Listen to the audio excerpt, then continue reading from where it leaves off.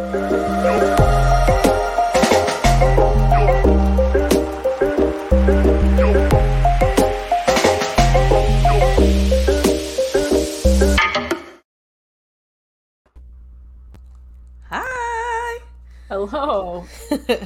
Well, welcome to Brave Space Live, a show about anti-oppression and communal healing. Each week we pick a hard-hitting topic and dive right into the awkwardness. Mel's back. Hi I'm there. So happy to have you back. I'm Tyshelle, a trained social worker, educator, and diversity and equity inclusion, including accessibility practitioner. And I'm going to throw it over to you, Mel. So happy And to have I'm you back. Mel. I'm an author, an activist, and a social ethicist. I still here don't we know what are. that means. I still don't know what it means. You know, ethics, like somebody who does ethics. That's, okay. It's an unnecessarily hard to say word, but this is a show about awkward conversations, so I feel like awkward words fits into that.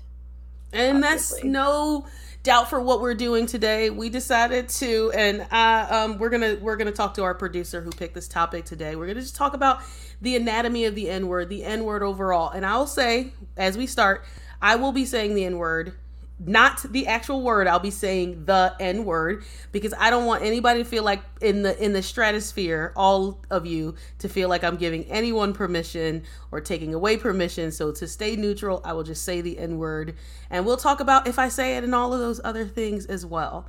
But I really wanted to ask you, Mel, to start with, how awkward do you feel having this conversation? I have not been looking forward to this. I enjoy talking to you about everything generally, but this word makes me so uncomfortable as a white person that. But this is why we need to talk about it, right? Right. I mean, I think people are having the conversation or not having the conversation. I think maybe if we have some of the conversation, because, you know, it's been written about, it's been talked about, but let's have the conversation. And I wanted to, as we were preparing for this, I said to Mel, like, I want you to be a part of this episode. We want to have this conversation because it's awkward. But if you feel awkward about it, there are loads of white people out there who are like, it just feels icky and sticky, and I don't know, all the other words that end in KY or no, see that went to a place. What are the other ones? What are the other words? I don't know, sticky, icky, Mickey, I don't know, Ricky, Ticky, and Todd. I don't know.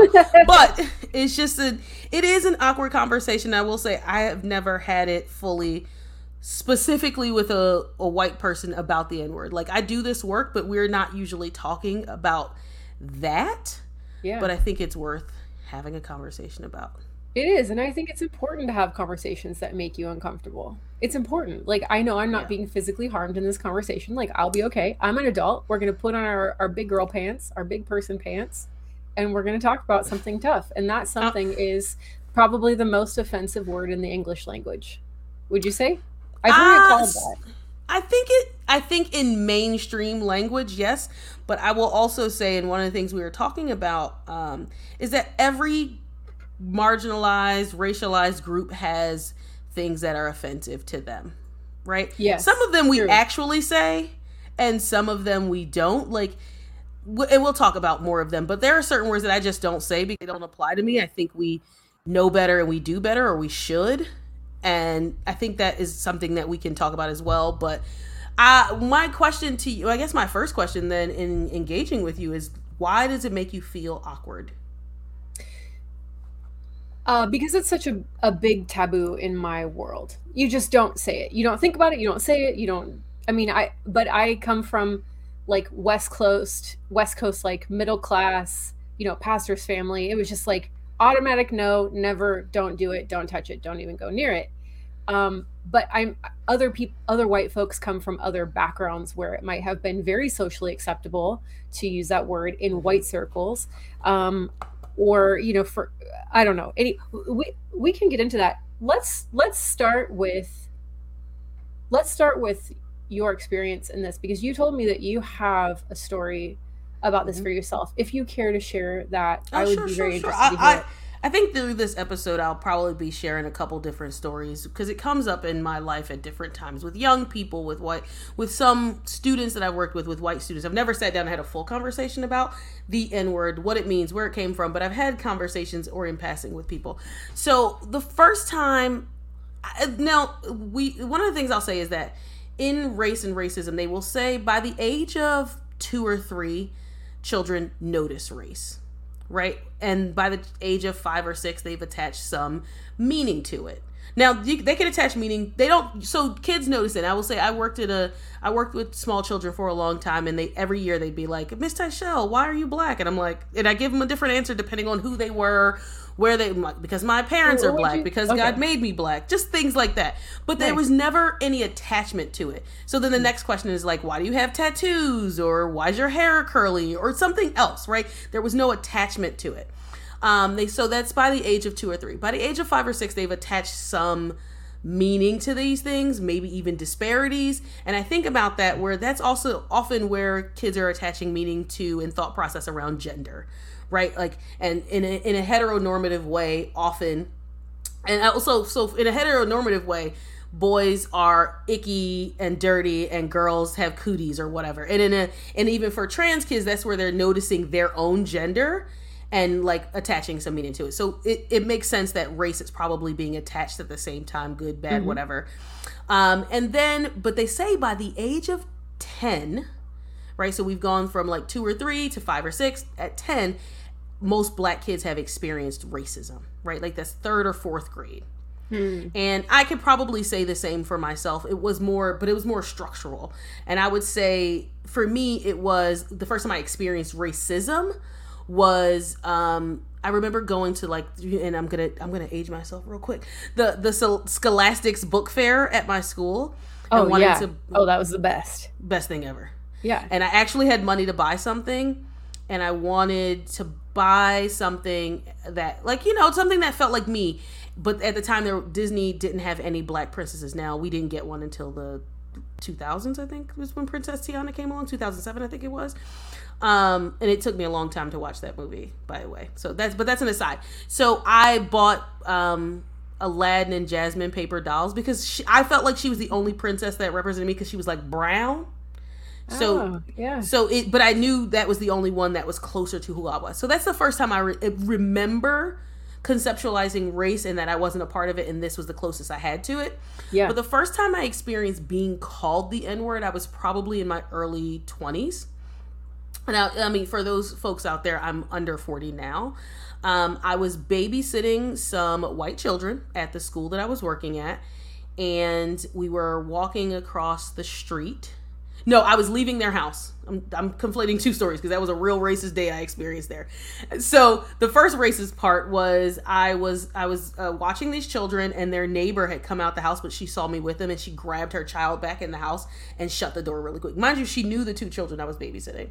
So that was like, that's a little racist, but there's nothing you can really do about that. But after I was leaving their house, crossing that same street in the same direction, and it's funny because, you know, when you have memories that are heightened, they are imprinted. So it's imprinted like what was happening for me at the time, like where the direction I was walking, how the air felt that day. I can remember that. And I'm walking across the street, and it's a street without a stop light, but a stop sign. And as a pedestrian, I have the right of way, and I stopped at the corner, and I go to cross the street, and this guy is kind of like speeding through, and I'm looking at him like I'm crossing the street, and he rolls down his window, calls me the N-word, and then keeps going. And it wasn't like, did I hear him say that correctly? It was like I knew exactly what he said because he said it clear enough, and it was because I didn't get out of the street fast enough. And even saying it makes me feel like, wow. And to me, I don't even think I even mentioned it to my mom or my dad or my family. I was 20. I was probably 21 or 22. So I was kind of like, wow, like that, because I couldn't cross the street because I was in your way. Like, that's why you called me the N-word, something so innocuous. How did that make you feel? I know that's a dumb question, but like, how did it make you feel to be called that? So I think for me, it was, I've never felt like a white person calling me the N-word belonged to me. Like that, by the time I was 20, I was in undergrad. I did undergrad at Temple, so I was taking African American Studies classes. And I knew that word didn't belong to me. Like, I knew it said more about him than it did, and I say him because it was a man, than it did me. So it didn't land on me in a way that made me feel bad. it landed on me that I think that at this point it was 2012, 2013. I can't remember the exact year. That we're still doing that. I mean, now it's 2022 and I'm like, oh, we really still doing that. But at the time I thought to myself, we're still doing that? Like, and I think the thing that landed also is that such a small thing that he couldn't get across the street is what made him do that. Like that, like you're in and I always think so drivers always think about this. You should think about this. You're gonna get to where you're going faster than the pedestrian is gonna get to anywhere they're going. So like an extra 5 seconds doesn't make a difference. And people know that when they get into car accidents, but just in general, like him not being able to go when he wanted to go made him call me the N-word. Like, and then I say made, but like caused him to call me that. Like that's, that, I mean, I don't know if that that kind of answers your question, but that was the feeling of what happened. It sounds like a really like mature reaction from you, like versus this person who is like clearly unhinged and immature and cruel, you know, and not. Oh gosh, I have a lot of things to say about this, but it also makes me think that this person, from what you described, acted like the street belonged to him and not to you. He did not have to yield to you at all in any sense of the word, because that was his to master and yours was to get out of his way. So I think that's like why this conversation is so interesting, because this word, the N-word, is a collection of sounds. Like it inherently does not have meaning until culture gives it meaning. Right. And the context and what is meant behind that word when it's said.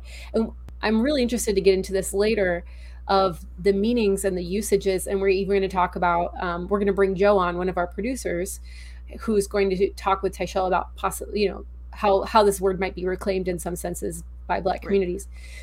So, but I think that I don't think that word can escape white lips without tapping into the context of racism. I don't think you can divorce it from its meaning.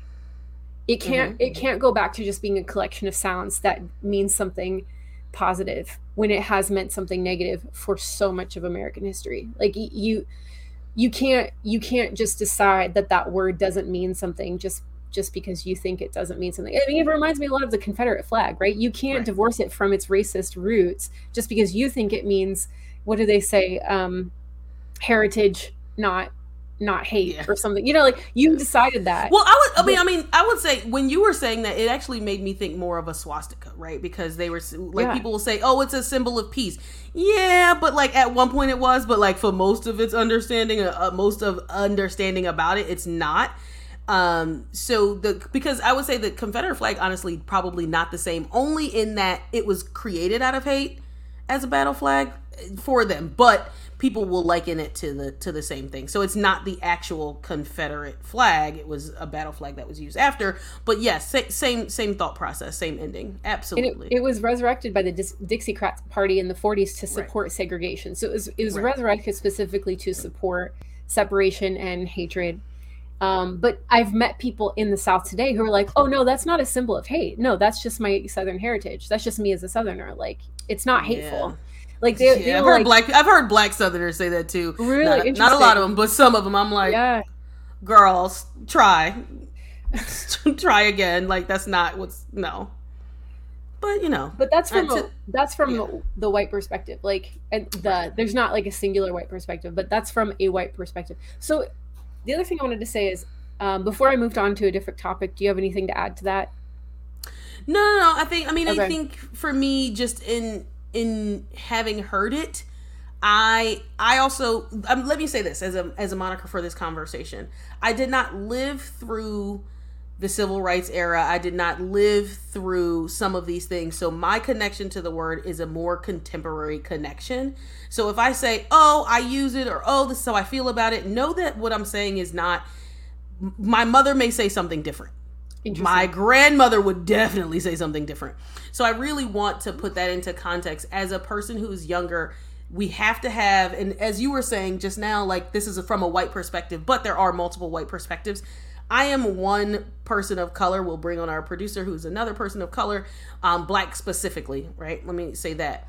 And we may have different contexts for it. We may have some of the same feelings. We may not have exactly the same feeling because one, generational, two, where we come from, and that we just feel differently about it. Right, there will be older people who say what you said earlier, that there can be no context where it's not racist, that can be divorced from. But you may meet, and I think Oprah and Jay-Z had a conversation about this years ago on his stoop, when he was on the stoop or something, and she's a person who doesn't think people should say it, and he's like more of the reclaim generation. And we'll talk a little bit about reclaiming and things like that, but I am one perspective. So I am not, this is, like I said, I'll say the N-word because this, I cannot give permission. And that's not what I'm here for. So that's the one thing I wanted to add. But let's talk about some history. So it's really interesting you talked about child development earlier. And I know you have an education background in like early children's education. So one of the earliest depictions of the N-word we could dig up is from 1837. So way back, 30 years before the Civil War, a Black reverend named Hosea Easton described kids throughout many, many cities in the U.S. Sitting in the town square, like just openly mocking African Americans who walked by, calling them the N-word over and over and over again, like just ridiculing, insulting. He talked about the children specifically doing it, and sometimes the adults would join in, and then that same year, some white abolitionists also, we have writings from them, also say, yeah, this was what was happening. So like they corroborated, like, not that I'm downing was telling the truth, but like multiple sources from multiple different places have been like, yeah, this was like a common practice for like children of like, they specifically said of good Christian, like church going white folks, like their kids would just sit outside and like mock Black people. Like, I don't know why children would be taught to do this, but it's so interesting that our concepts of race get developed really early on, and what we involve children in and teach them gets carried on to those presuppositions for following generations. So a couple of things that you said that kind of make me think, well, one, the fact that good Christian had to be noted in these writings, one.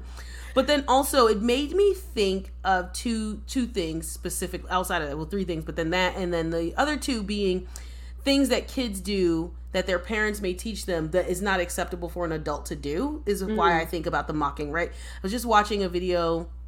I think it was on, usually when I say I'm watching a video, it was probably TikTok. So let me just preface it. But there were some kids who ran up to a man's house and smashed pumpkins or something. And this is not the first time they've done it, and they got caught. And only one of the kids' mothers came over and was like, sorry, they made them clean it up or whatever. But just as something that kids do that is not acceptable or whatever, like this whole mocking thing. That's what it made me think of. But the other thing it made me think of is the movie The 42. And it's a movie about Jackie Robinson being the first major... I'm gonna mess it up because sports ball is not my thing. But anyway, I went to go see the movie, and there was a little boy who thought Jackie Robinson was awesome, not because he was Black, but because he was a good baseball player, and he loved it. And he's in the stadium, and they start chanting the N-word, and within 5 minutes of him not even 5 minutes, I'm sure it wasn't 5 minutes, but in like a couple seconds or minutes of him hearing it, he starts chanting the N-word too. So just how fast that racism was passed to him, and it shaped his thoughts. So now he knows what to do, and then later he's going to find out why to do it. Right? He didn't even have to find out. He just, then, this is, it brings up so many different things like groupthink and how children are taught through passive learning and all of these things. But like, he knows to say the N-word, and he went in loving it. He went in with a baseball, a mitt, glove, oven mitt. I don't know what they use in sports ball. I'm sorry, y'all. I don't know. But even I know that's not right. I know. So he goes in, and he's like so excited to see Jackie Robinson, but I don't even know who he went with, but they start chanting the N-word, and he knows to do it. And it just is, to me, it was so like and I don't know if that's even supposed to be a profound moment of the movie, but it was for me, because I was just like, it changed his whole perspective. And as I was saying, it does it. He knows to do it, and then later he'll find out why. Like, he doesn't even know why he's doing it, but he knows that's the thing that he's supposed to do. Yeah. Wow. So, children model what's around us, and yeah. Sit with you. She's like, I gotta sit with that for a second. And it is. So when I think about the N-word and the history of it, we also often think about like when because it didn't start off that way. Like, much like we talked about with the swastika, it didn't start off that way. It started as a descriptor, came from the Spanish word, Negro, or whatever it is. And I'm not going to attempt to speak Spanish because that wasn't my language in school. And then it was a descriptor, but then got co-opted, right? In as we were saying before, 1837, right? So just thinking about how long it's been around as a derogatory word, I think will lead us into our conversation a little bit later about what it feels like and whether reclaiming is even the right thing to do. Spoiler alert, there's no answer, right? Like, there's no answer to this. I don't have an answer, but go ahead.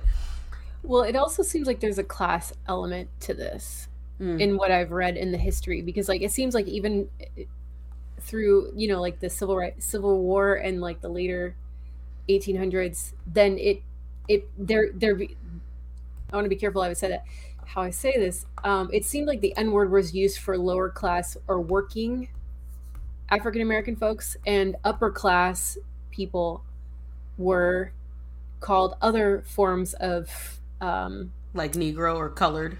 Yes, thank you. I don't even feel comfortable saying those words, so I'm struggling here. Yeah. So I wonder, and I think there's also a class element to today to white folks who will use that word. So I think it's really interesting to think about this in terms of class warfare as well, the intersectionality between race and class. So do you have any thoughts on that? So I do, because my thought process about like whether when I'm thinking about it this way, I don't think that it makes it any better or whether who says it or not, because what gets created by the upper echelon, the ruling class, gets carried out by poor whites, right? That's its tie to white supremacy culture.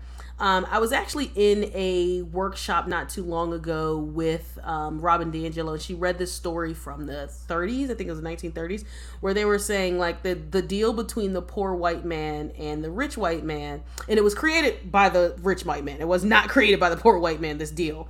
And it was presented as a deal like, hey, I won't fire you from your job and I'll give you a little bit to make, profits for myself, but what you will always know and always have is that you're better than the people of color, right? And it was specifically about Black people, right? So does it make it better that poor whites say the N-word? No, because they're not structurally, and this is when we think about folks who in like what we call the Bible Belt, the Rust Belt, they are experiencing poverty as well.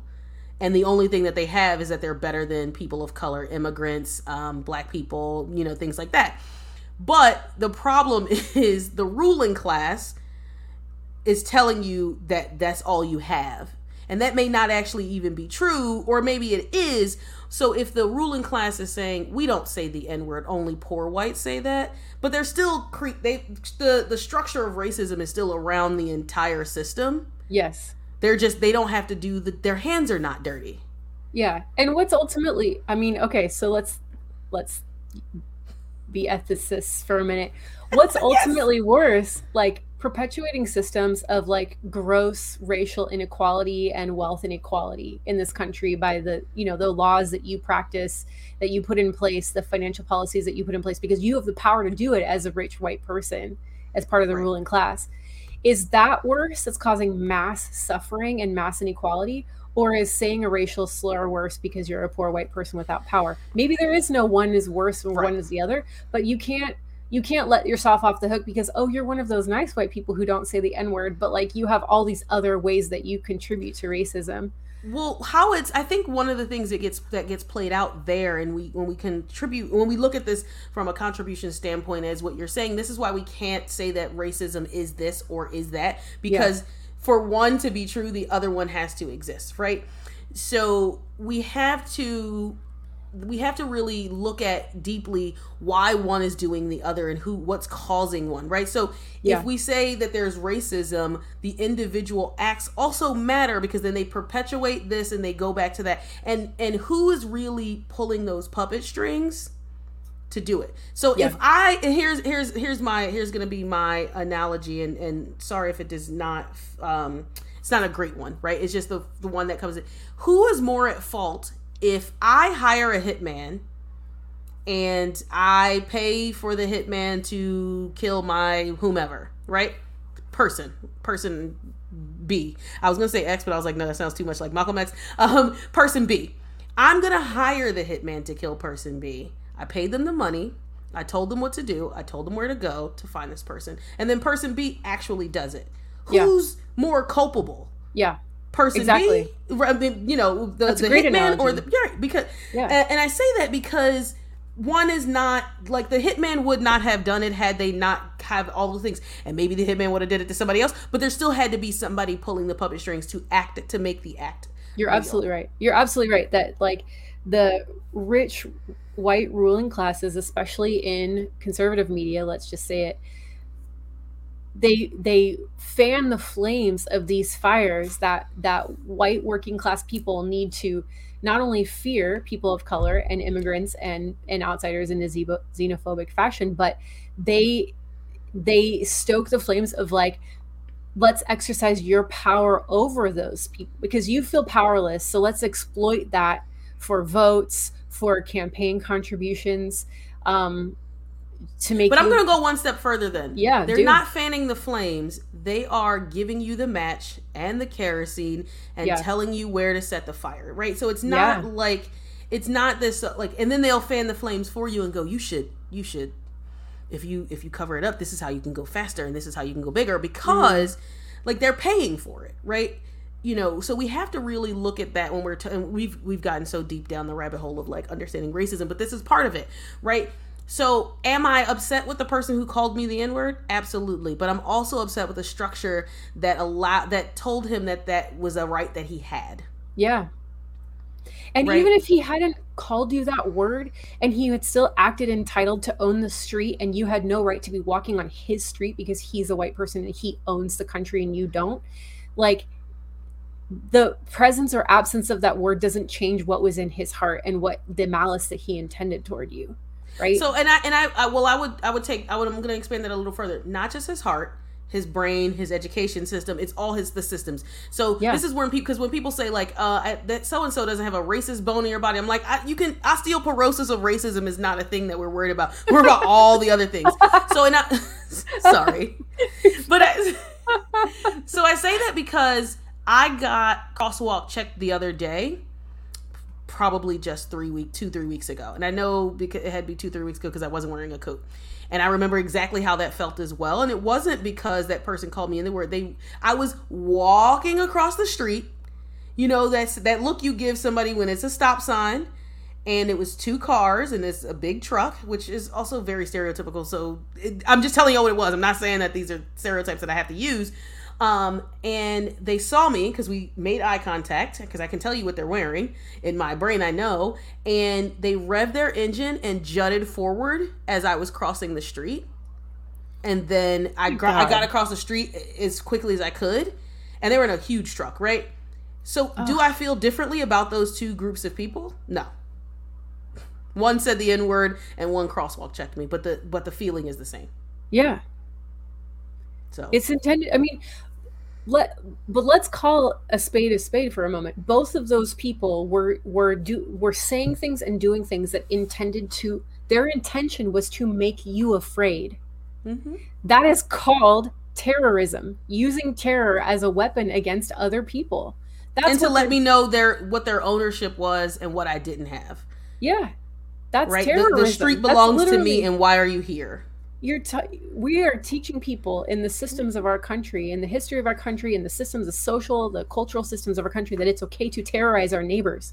Like, how? Why has that become so normalized? I mean, I know why, obviously, right. But I don't think we realize how sick and damaging that is to live and I will say that because there's I think there's a saying about hate does more say about the same or more. I think they say, I don't know if it's gonna be more, but I'll say it the way I remember it in my brain. Hate does more than to the vessel in which it is stored than to the vessel in which it is poured. And I would say it's probably equal, right? Like that person lives with all of that. Like somebody asked me so I was talking to someone the other day and they were saying like, you walk around like, as a person of color, I don't want to walk around angry all the time about racism. I said, have you seen black people? We be happy all the time. Because we're conditioned to be used to some of this stuff, which is also terrible. But I'm not walking around angry every day, because if I did, that's not productive for me anyway. But how often do you see people who, white lower class people who are also experiencing white supremacy? Shocker, they are, but they don't know it because it feels invisible to them. Who are angry. Yeah. Like they're not just joyful, they're angry. No, they have no joy. And it's because they're holding it with all of it, and they don't, and sometimes not even knowing why. Right? It's miserable. It's miserable to hate people like that. You're a miserable person. Like, I mean, I would feel sorry, but it's like you should know better as an adult. I don't know, but it kind of goes back to this question of, and I want to be careful saying this, and I think I want to just like say it and then we can move on, because I don't want to spend a lot of time on this, but white identity has formed in such a way over centuries that white people see ourselves as inherently entitled to things, entitled to own streets, entitled to rev our engines and pretend to run people over, entitled to use whatever words we want, and no one can tell us not to do it. Like, I literally, legitimately think that... Well, you just pulled us right into our next part, so that would be great. Go ahead. I really do think that white people say the word just to exercise power and to exercise the fact that they kind of can. Like, I think it's a power thing. Like, I have a hard time understanding it because I was raised to so not use that word. But I think, but I have heard white folks in hushed tones speaking to other white folks, like they could use the N-word. They could say the N-word, but they choose to drop the actual N-word. They choose to say it in like hushed tones amongst themselves, like because they can. It's like this little exertion of like, there's my power right here. Like I'm still a colonizer. Right. And it also feels taboo, and people like things that are taboo. And then the ownership that comes with doing it. So you're right. I think you were saying you didn't want to get into it, but I think this is the second part that we wanted to talk about, right? So we wanted to bring on, and we'll introduce our illustrious, and she's going to blush when I say this because she's an emotional person. Gotta stay away from calling black people creatures, but she's an emotional person. But we wanted to have this conversation, bringing in our producer, to have more than one, black voice talking about why do white people want to say it so much. And so I want to introduce to you our producer, Joe, who chose this episode for us in all its awkwardness for Mel and all the conversation around it. So we bring to you one of our producers, Joe. Hi, Joe. Welcome. Oh, I think you're muted. You're on mute. She's like, I'm trying to center my camera. There we go. Yes. Hi. Hi. Hello. So, Joe, tell us a little bit, whatever you want to tell us, and tell the audience about yourself, like who you are, where you're from, anything that you want to say. Yeah. Hi, everyone. My name is Joe. I use she, her pronouns. I get so awkward when people tell me to introduce myself. I work in higher education, specifically student affairs. So I am kind of just head first into DEI work because I do a lot of training and things of that sort in that area. So I am really happy to be here, and thank you for trusting me to talk on this and, hang with y'all. And what she didn't tell you, too, I'll say, is that I used to be Joe's supervisor at another job, and she was great to supervise. So I try. Only on Tuesdays. I love to. Well, it's Wednesday, so get it together. Yeah. So So part of the conversation we wanted to bring you in for, Joe, is like why people want to say it. Like, and I think Mel kind of led us right into that part. Like really thinking about what is the allure and how and why. And I know you had some thoughts because you put this episode together. So why do you think white people want to say it so bad? You know, it's funny. Like I can't say that like I've ever befriended a white person who has wanted to say that word or who has said it in front of me, because I've never allowed the white folks within my circle the comfortability to even to even feel like it's okay to say. And I don't associate with people who just don't know how to act. So I give myself, I toot my horn for that. But honestly, I think part of it, one, is that it's a form of linguistic, like it's a linguistic weapon, right? Like it's this idea of like, they're not saying it just for the willy-nilly of saying it. I think part of it is that, using it as a weapon. And then also I think it's this idea of just like, they want to access to Black culture and to Blackness, and they feel as if like saying it and saying it in music, saying it to their Black friends or to their friends in general is like cool and hip and all of these things. And it speaks to the idea of like how I think a lot of white folks want to experience the joy and the coolness of Black culture, but not necessarily understanding the impact that word can have, especially used in a variety of contexts. So that's my take. So I have a thought, right? Let me go on this thought for a second. So I'm thinking about what you said, Joe, made me remind me of another story. So I was out at my friend's. She used to work at a restaurant in their Christmas party, and I literally had a white person say the N-word, and like half the room turned around like, "Who is she with? Who?" And the girl said. And I was one of those people. And the girl said, well, my Black friends let me say it. And I had to go to her and go, where is your Black friend? Because either I need to talk to them or you need to go sit next to them and I'm going to sit beside them. Because to me, this extension of, well, so-and-so let me do it. And I think it speaks to, and Mel, I'll let you go because I wanted to go into this deeper thought about this closeness that exists. But Mel, I wanted to hear what you had to say before. I was going to go in a very similar direction, so I'm glad you said this. Okay, so I have heard white folks say, oh, I have a really close Black friend, and my Black friend lets me say this. But I feel like, okay, in those situations, wouldn't it be possible that the Black friend wouldn't want to be confrontational? Like, might actually be bothered by it and just wouldn't want to, the power dynamic too. Right?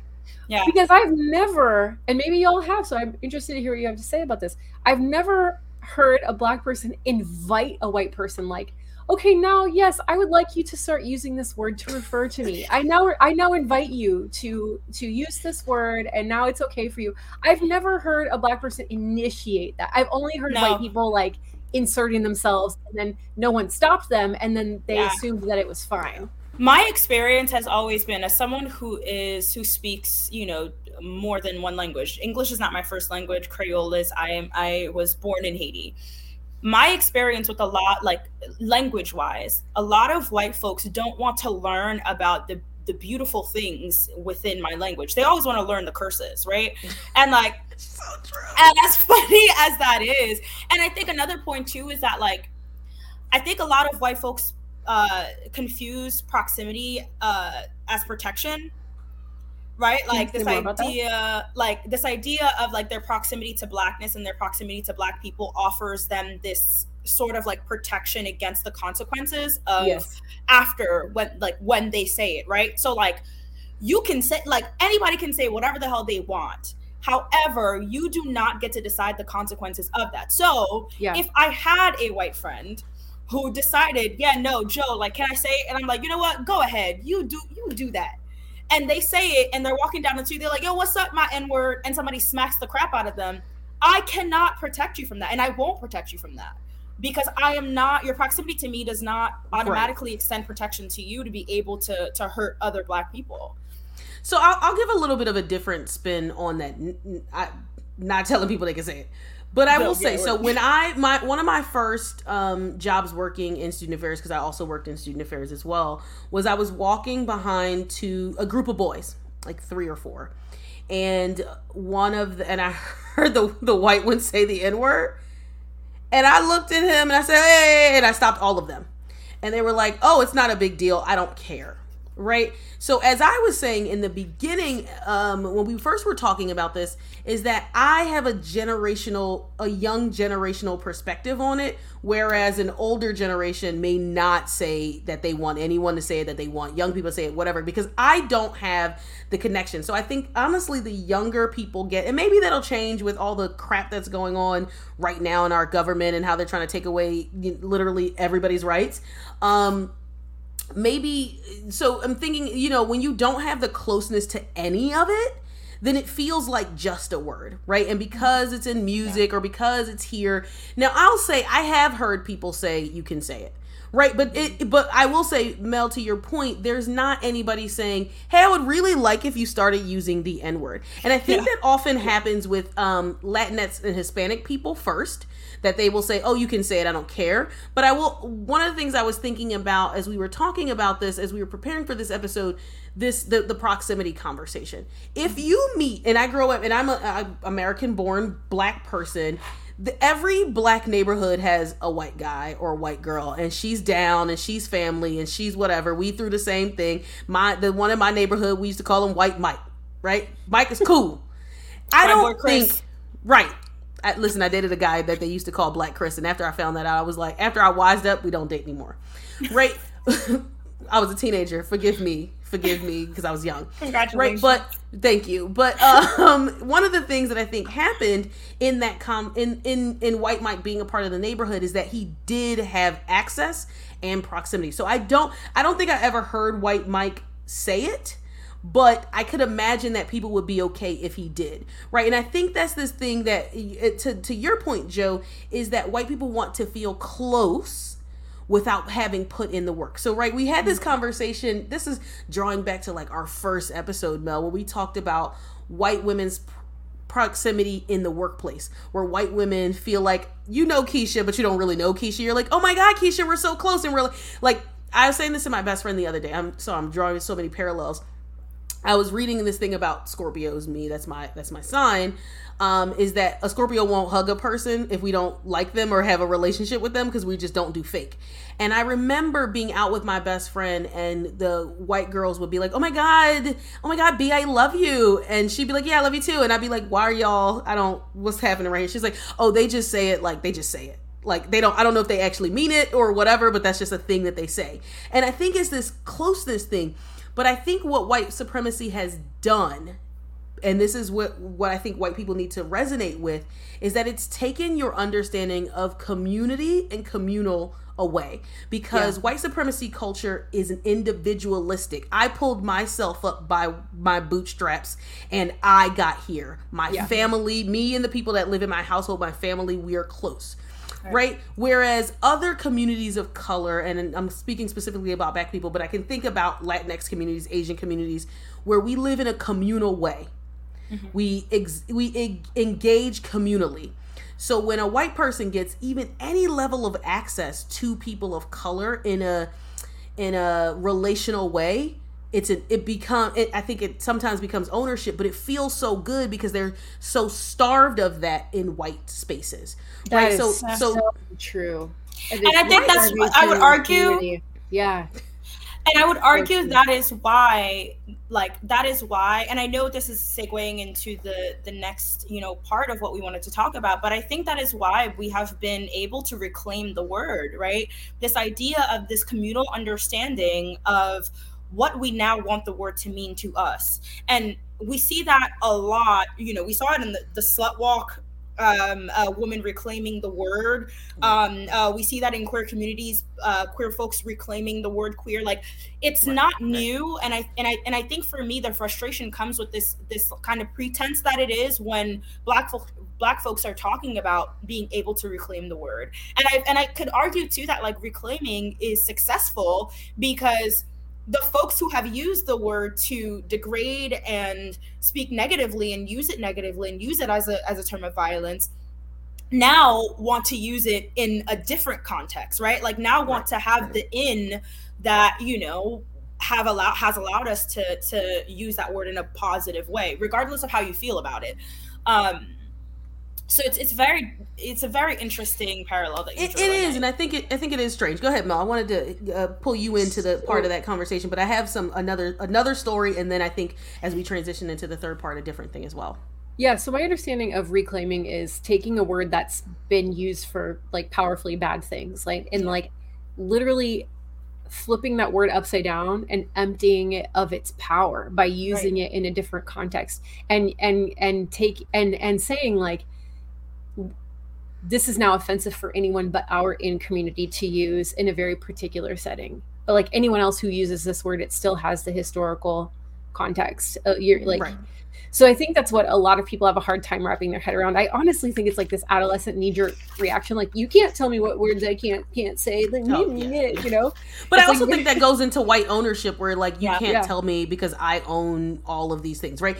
And I think about that. So I wanted to go back a little bit, but I think it also leads into what you're talking about. So this starving that white supremacy culture has given to white people in that they don't feel this communal thing, right? So then we put it in a song, we reclaim it, and they're like, but why can't I say it? Why am I on the outside? And it's like, I think talking about the communal part of it and the understanding for white people is great, but then also like, because I said so.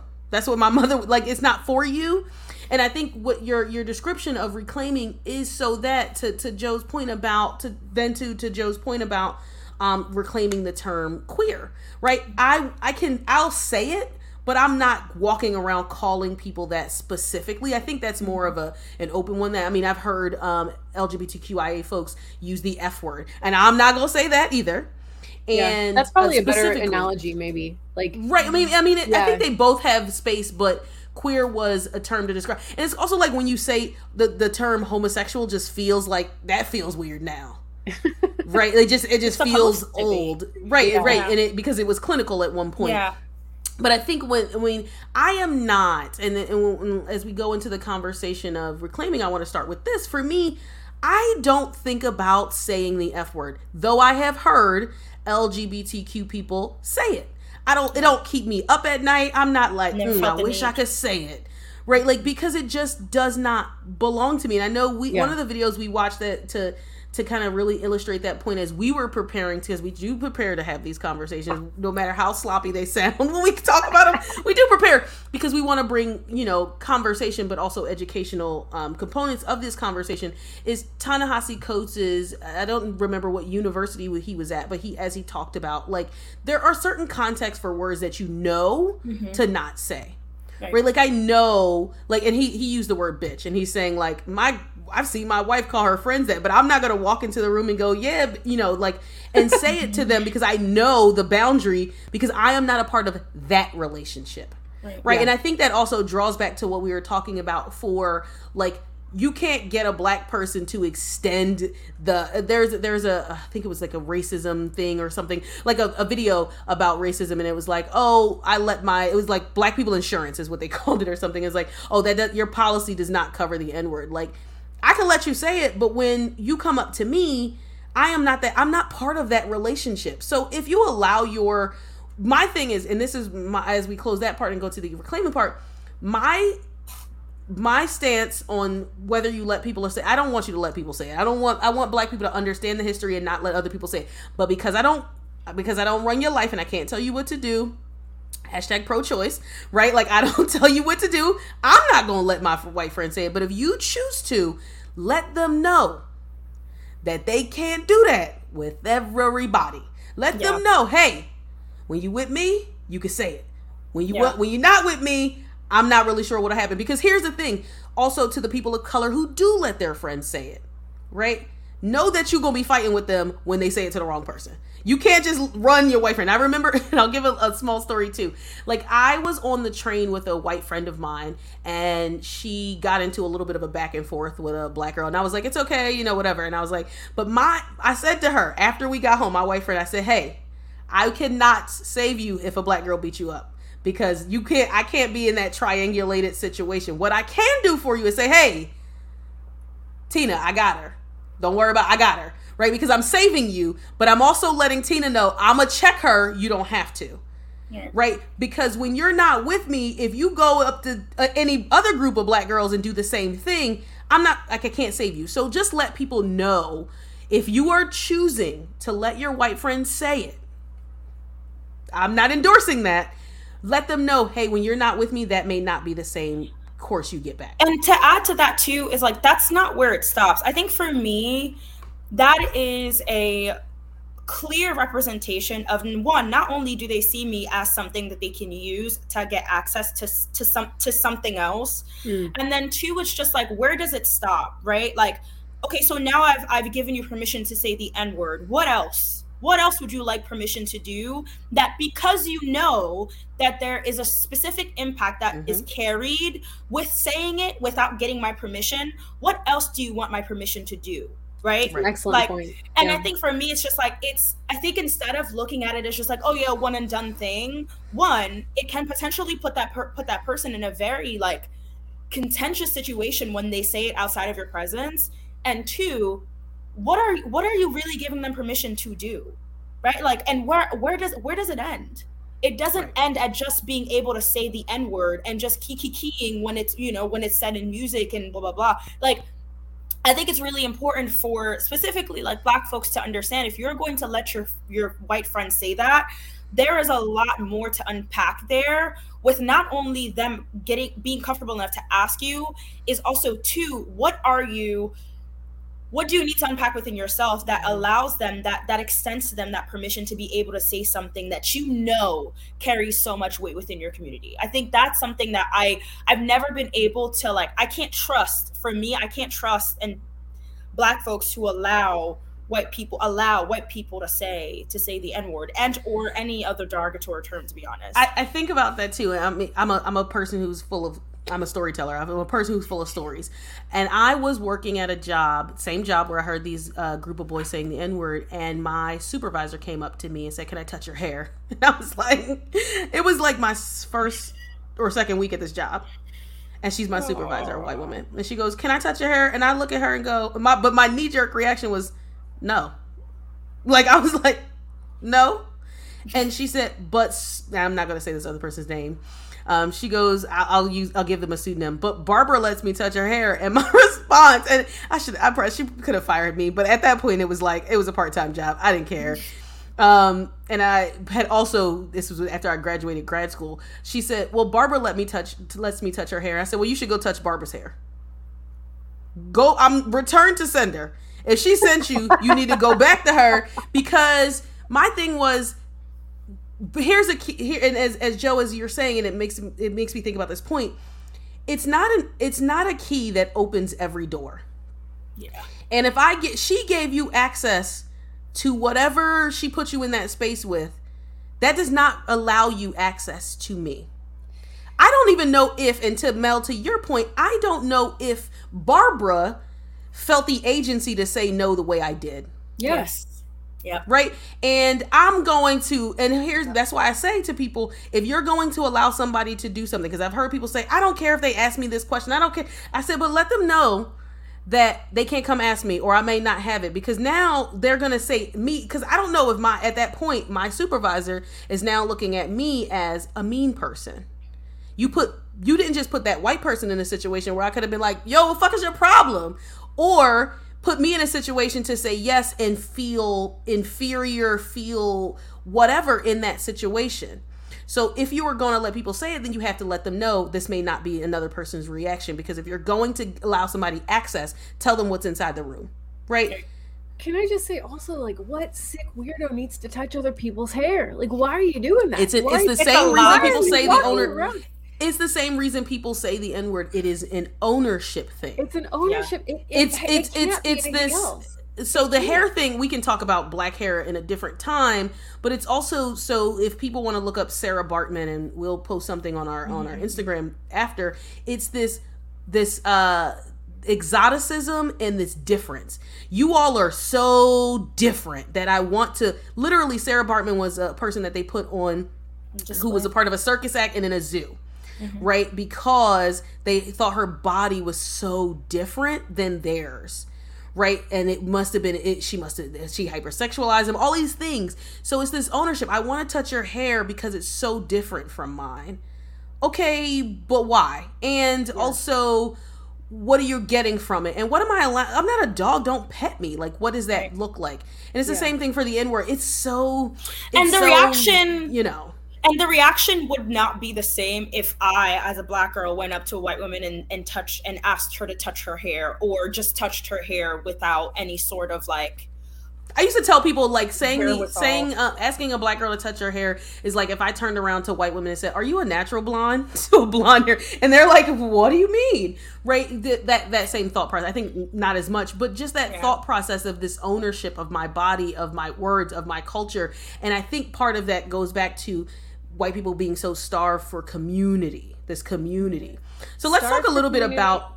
Go ahead. For community and not fully developing the ability to empathize, because why would you want to lob a word around that you know could be so hurtful and hurt people and re-traumatize people? Like, why would you want to do that? And I will say too, like, to your point, the first time Black folks usually use that word is not in the ending of A, it's in the ending of the hard ER, right? Like, and I would say that even for a lot of like, I was not born here. When I came here, the first time I heard that word was within hard ER with like another white student calling me that in school because I put my foot on the bar behind, like on their chair. When I was sitting behind them, I put my foot on the bar in their chair. And they didn't feel like I was 7 or 8.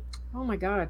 Just what I'm saying, like, at any age, but that's so young. That's what I'm saying. Like, a lot of Black folks like don't just start out with just saying the word, like just hearing that word and using it in the frame of reclamation. They hear it and they're usually told it to use as a way to harm. In the derogatory sense. For me, it's like to your point of just like, I never understand. I can never say that I understand why white folks really even want to say it, but it's this idea of like, there's no way, if you're living in the US, especially in the US, you cannot say that you don't understand or you don't know the history of that word. Regardless of like where you hear it in music, TV, whatever, you cannot say that you don't know that there's a difference in the way that you say it, because intent and impact matters. So it's just like, I can't tell you what to say, but I look at you sideways when that's the hill that you want to die on, essentially. Well, and you know how I know all white people in this country know that that's a bad term, because if a white person is called an N-word lover, they know that it's a derogatory phrase. Yeah. Like, they know, and as someone who's been called that for doing anti-racism work, and who's been called a race traitor, and who's been called, pandering or whatever, it's okay. Like, but those words cut, because I'm being shamed for my proximity to Blackness in like a solidarity sense, right? And like, that's not even like calling me that word. It's just saying like, I am in solidarity with people who are being called that word. Like, it feels awful, and that's not even that word's not even lobbed at me. Like, it feels awful. So one of the things that we didn't get far into, because the reclaiming, I think, could be a full another episode as well, but is this when white people have said that, so one white people will say nobody should say it, right? If I don't get to do it, then nobody can do it. It's very, very weird, jealous, like, if I can't have you, nobody can have you, right? And it's mine to decide. I created it. How dare you take me and tell me I can't? Yeah, it's white people being an abusive boyfriend, right?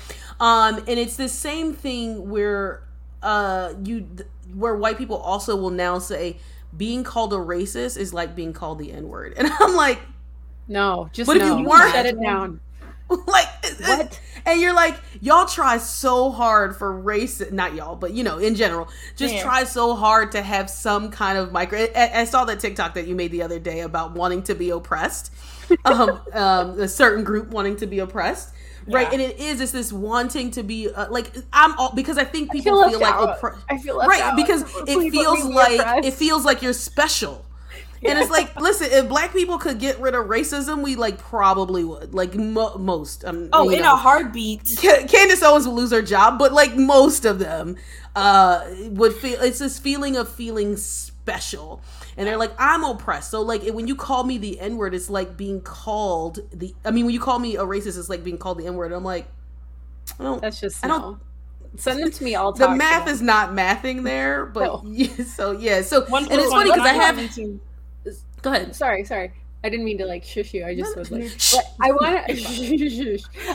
I do want to talk about the hard R versus the A. So this is what I've heard white folks say. Like they're singing along to a rap song or whatever, and they're like, I've heard white people like sing the N-word in the song. They're like, oh, it's just the lyrics and it ends in an A, so it's fine. I would love to hear your perspective on this. Yeah, I've heard multiple people do this. This is me and Joe's perspective on this. Oh, yeah, their eyeballs, really? Both of them just got as big as dinner plates. Like seriously, no, I've heard people say. So I'm just singing the lyrics, guys. I can't possibly be be responsible for what comes out of my thought mouth. Process on that is like, right, and that's where I encourage people, and that we posted on our TikTok before this, the Ta-Nehisi Coates, like, it's not something to say because you are saying it quietly, but I mean there are people who say it loudly, and people need to be stopped. But the thought process that A versus, and I understand where it came from because ER was the derogatory way it was said, but like that's like saying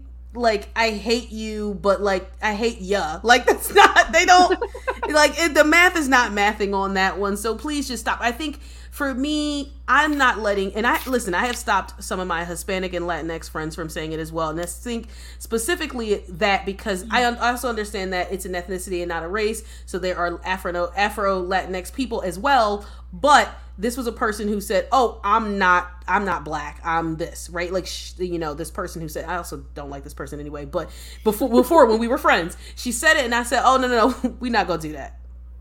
If you don't, if I'm not a part of that community and you're not a part of this community because that's what you've said and I accept that, I don't see any problem with that. You cannot be a part of that. And then I've heard Asian people say it. I'm just like, no, like you can't, no. And if you, listen, I need to see your birth certificate blackness before you can say it around. And my thing is, right, I just thought about this, right? Like the point of reclaiming the word is to take it back from white people. Yeah. Right? Like, to me, when I'm wanting to reclaim the N-word is to take the power away from white people and putting it in my community, back to me. So it makes no sense for me to then extend that to you. Like, why reclaim it? What's the point of reclaiming it if everybody can say it, right? And like, and maybe folks won't agree with me on this, but to me, it's just like, for me to be able to reclaim the word and for the Black community successfully reclaim the word, it means that white folks, the power that you have when you say it, the power that you have to harm and be violent when you say it is null and void. And then another part of it is that it's just like I as a Black person deal with too much like actual like systemic racism to allow you the small victories that I can have by reclaiming the things that you use on a daily basis to harm me, right? Like, exactly.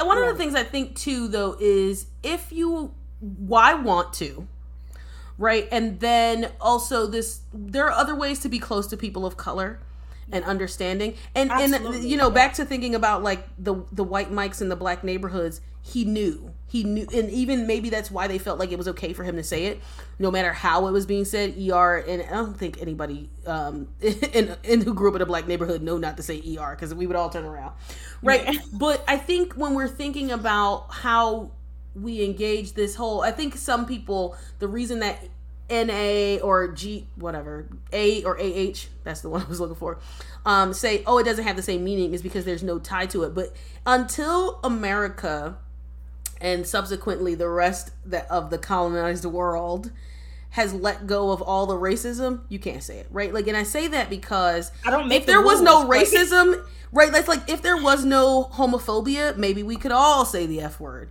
If there was no racism, maybe you could say it and I wouldn't feel, but you can't say because it and I can't get a job because my name is Tyshell, right? Like, you have to, like, but because, and I will say, maybe there was a period in the early 2000s where we just weren't aware of how much racism was happening, but now all of the Earth's crust has coiled over, and we can see the racism. Like you can look outside and see the racism. You don't have to like put on a there's no microscope. And I think in the 90s and early 2000s, people felt like racism, like things were happening differently, but now also too, that they bought it out from the wood. Wait, hold on one second. Just the bully bought it out from the woodworks. You can't tell me that you don't see the racism and why it's a weird thing to want to do. Go ahead, Joe. Yeah, I felt like, and I've been reading about this. Like, I felt like in a lot of ways too, racists were a lot more like frightened to be outwardly like make racists scared again. Right, that's the new red hat. Yeah, and like I feel like now it's like there's just no cap on just what you can say out in these streets, like outside of your home, on social media, in the news. Like everybody just has all sorts of free range. Again, not a like disconnection from the consequences that come with what they say. But I feel like in the 90s, I don't know that a lot of folks were just walking around calling people. No. There was more black TV shows. We had an upsurgence. I don't know if that's the word. Like research, there was a lot happening. But I think the Earth, like I said, the Earth crust has boiled, and you can see it now. And it's like I haven't on the internet been called the N-word, but I've been called a monkey. Like. And usually how black people respond to being called a monkey is when you pull back the monkey's hair, most of them are white. Like that's hair, girls. Like that's not a thing, whatever. So I think when we're thinking about it, if the world was rid of it, like you started with, Mel, and taking it full circle, then a word is just a collection of sounds. Yeah. Right. But because these things still have meaning in our society, and still there are a strata of like anti-blackness, especially at the bottom where we put anti-blackness, and that's not just black people but all races. It's not gonna be. It's okay, but she's like her dog's like, I'm hungry, y'all. Went over. But like until it doesn't have a place where there's a marginalized group, then we can't like have this conversation, right? Like so I think that's where I am in who can say it, why can say it. My final point, because I know we've gone a little.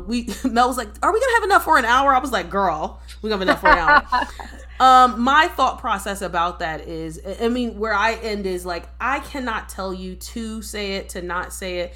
I will not stand for white people telling me no one can say it, but I will say the N-word, much like other words like that, are used as slang and whatever. So as I get older, I probably use it a lot less.